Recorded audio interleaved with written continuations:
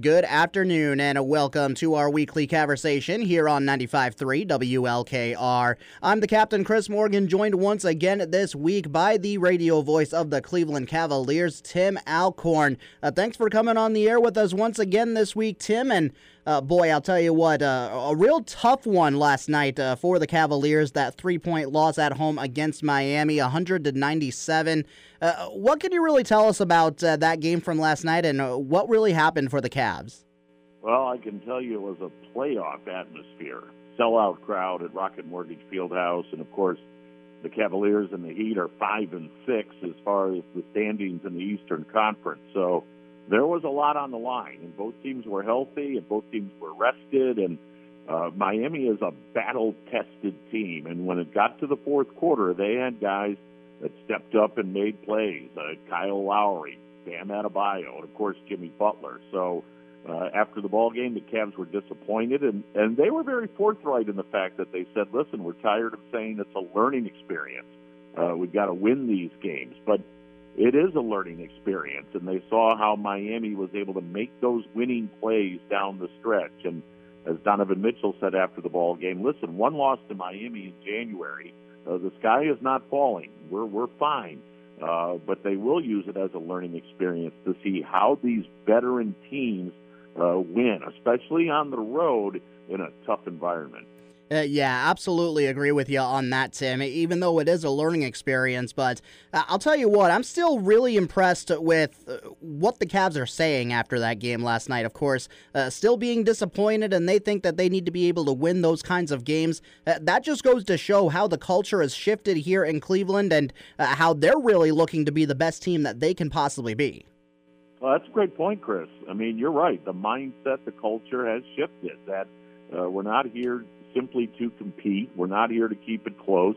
We're here to win these basketball games and take the fight to the opposition. Now, you learn as you do that as a young team, but that's a great point. It's no longer the mindset that we just want to be respectable. This is a team that wants to compete in the Eastern Conference, wants to be thought of as one of the top teams in the East, and so that mindset has shifted, and there was a palpable disappointment after the game last night. But that's a good thing, because that means the mindset is we now want to win these basketball games. And I do think a large part of that is because of the trade made in the offseason to bring Donovan Mitchell here to Cleveland. Obviously, he had a lot of success, was on a lot of deep playoff runs with Utah back in his days over there with the Jazz, and he brings that same mentality over to the Cavaliers this season. That's got to be a huge boost, getting a guy that has that experience while still being a member of this young team. Yeah, that's a great point as well, Chris, because as much as Donovan is an elite talent, now this year playing in his fourth All-Star game, he's also a winner. He knows how to win. He knows what it takes to win. I think we mentioned when the Cavaliers made the trade that his playoff stats all go up in every category when it gets to postseason basketball. His points per game, his rebounds per game, his assists per game, they're all higher in the postseason. So he brings a real winning mentality. And as he said last night, the sky isn't falling. And I think he was sending a message to his teammates to say, listen, we've got some work to do, but we're on the right path, and we're in a real good spot right now. And, Tim, I'm glad you mentioned about how Donovan Mitchell going to be playing in his fourth All-Star game as a starter here this season. Of course, being named as one of the starters for the All-Star game this year. But the other one that was really kind of questionable that got left off the list there for the Cavs was Darius Garland. And he's not too happy about getting what he thinks is snubbed from the All-Star game. Of course, his numbers are pretty similar to where they were last year, and he thinks that he should be in that All-Star game here this season, and he's going to need the coaches to get him there at this point as a reserve. But hopefully that's one of those things that can light a fire under Darius Garland and keep him going into the later half of the season. Absolutely. I recall vividly being in Charlotte last year, and Jared Allen at that point hadn't been named to the team. He was named a few days later when one of the guys had to drop out. But we were in Charlotte, and he absolutely ripped the Hornets apart that night.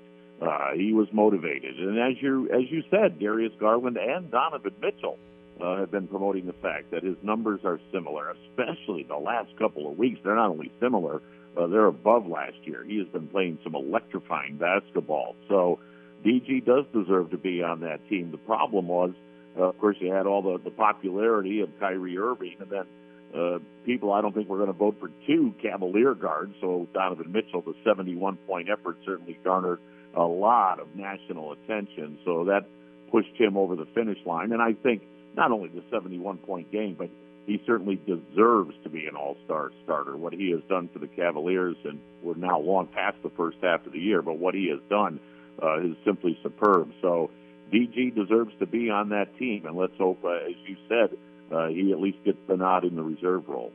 Talking with the radio voice of the Cleveland Cavaliers, Tim Alcorn, here once again on our weekly Caversation, and continuing to get ever closer to that NBA trade deadline. We keep hearing some rumors popping around with the Cavs and what they might try to do from certain places on the internet. But I'll tell you what, Tim, when I think about this Cavs team and what they might be looking to do at the trade deadline, we've talked about it before, how Kobe Altman is going to be one of those guys that kind of works the phones a little bit, and if there's a deal to be made, he'll make it. But what I think the Cavs need might not necessarily be something that you can find on the trade block, and that this season is just overall consistency from different parts of the team and getting that same kind of production every single night. Yeah, you can't trade for experience.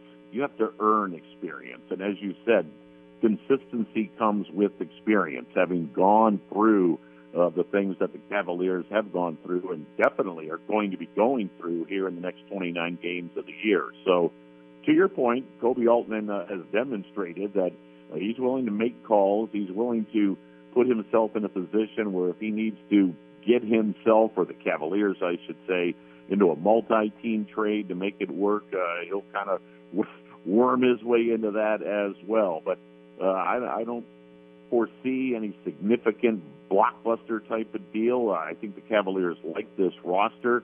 It's young. They're learning together. They're growing together. They don't have a lot of draft capital to work with. Of course, it was shipped out to Utah in the Donovan Mitchell deal. So I'm sure he'll be working the phones and a lot of texts going back and forth, but we'll see. I don't foresee any sort of major, huge deal being made by the Cavs. All right, with that, we'll let you go, Tim, but thanks for coming on the air with us again here this week for our weekly Caversation. Always enjoy having you on. Have a great rest of your week, and we'll talk to you again next week, and hopefully we'll be talking about some Cavaliers wins coming up from the weekend. Yeah, it's going to be a very busy week ahead. Chris, look forward to talking to you again next Wednesday. Always enjoy it, and having a conversation with you and the folks out in Norwalk and on WLKR. All right, with that, we'll go ahead and take a short commercial break and have a look at your weather forecast after that.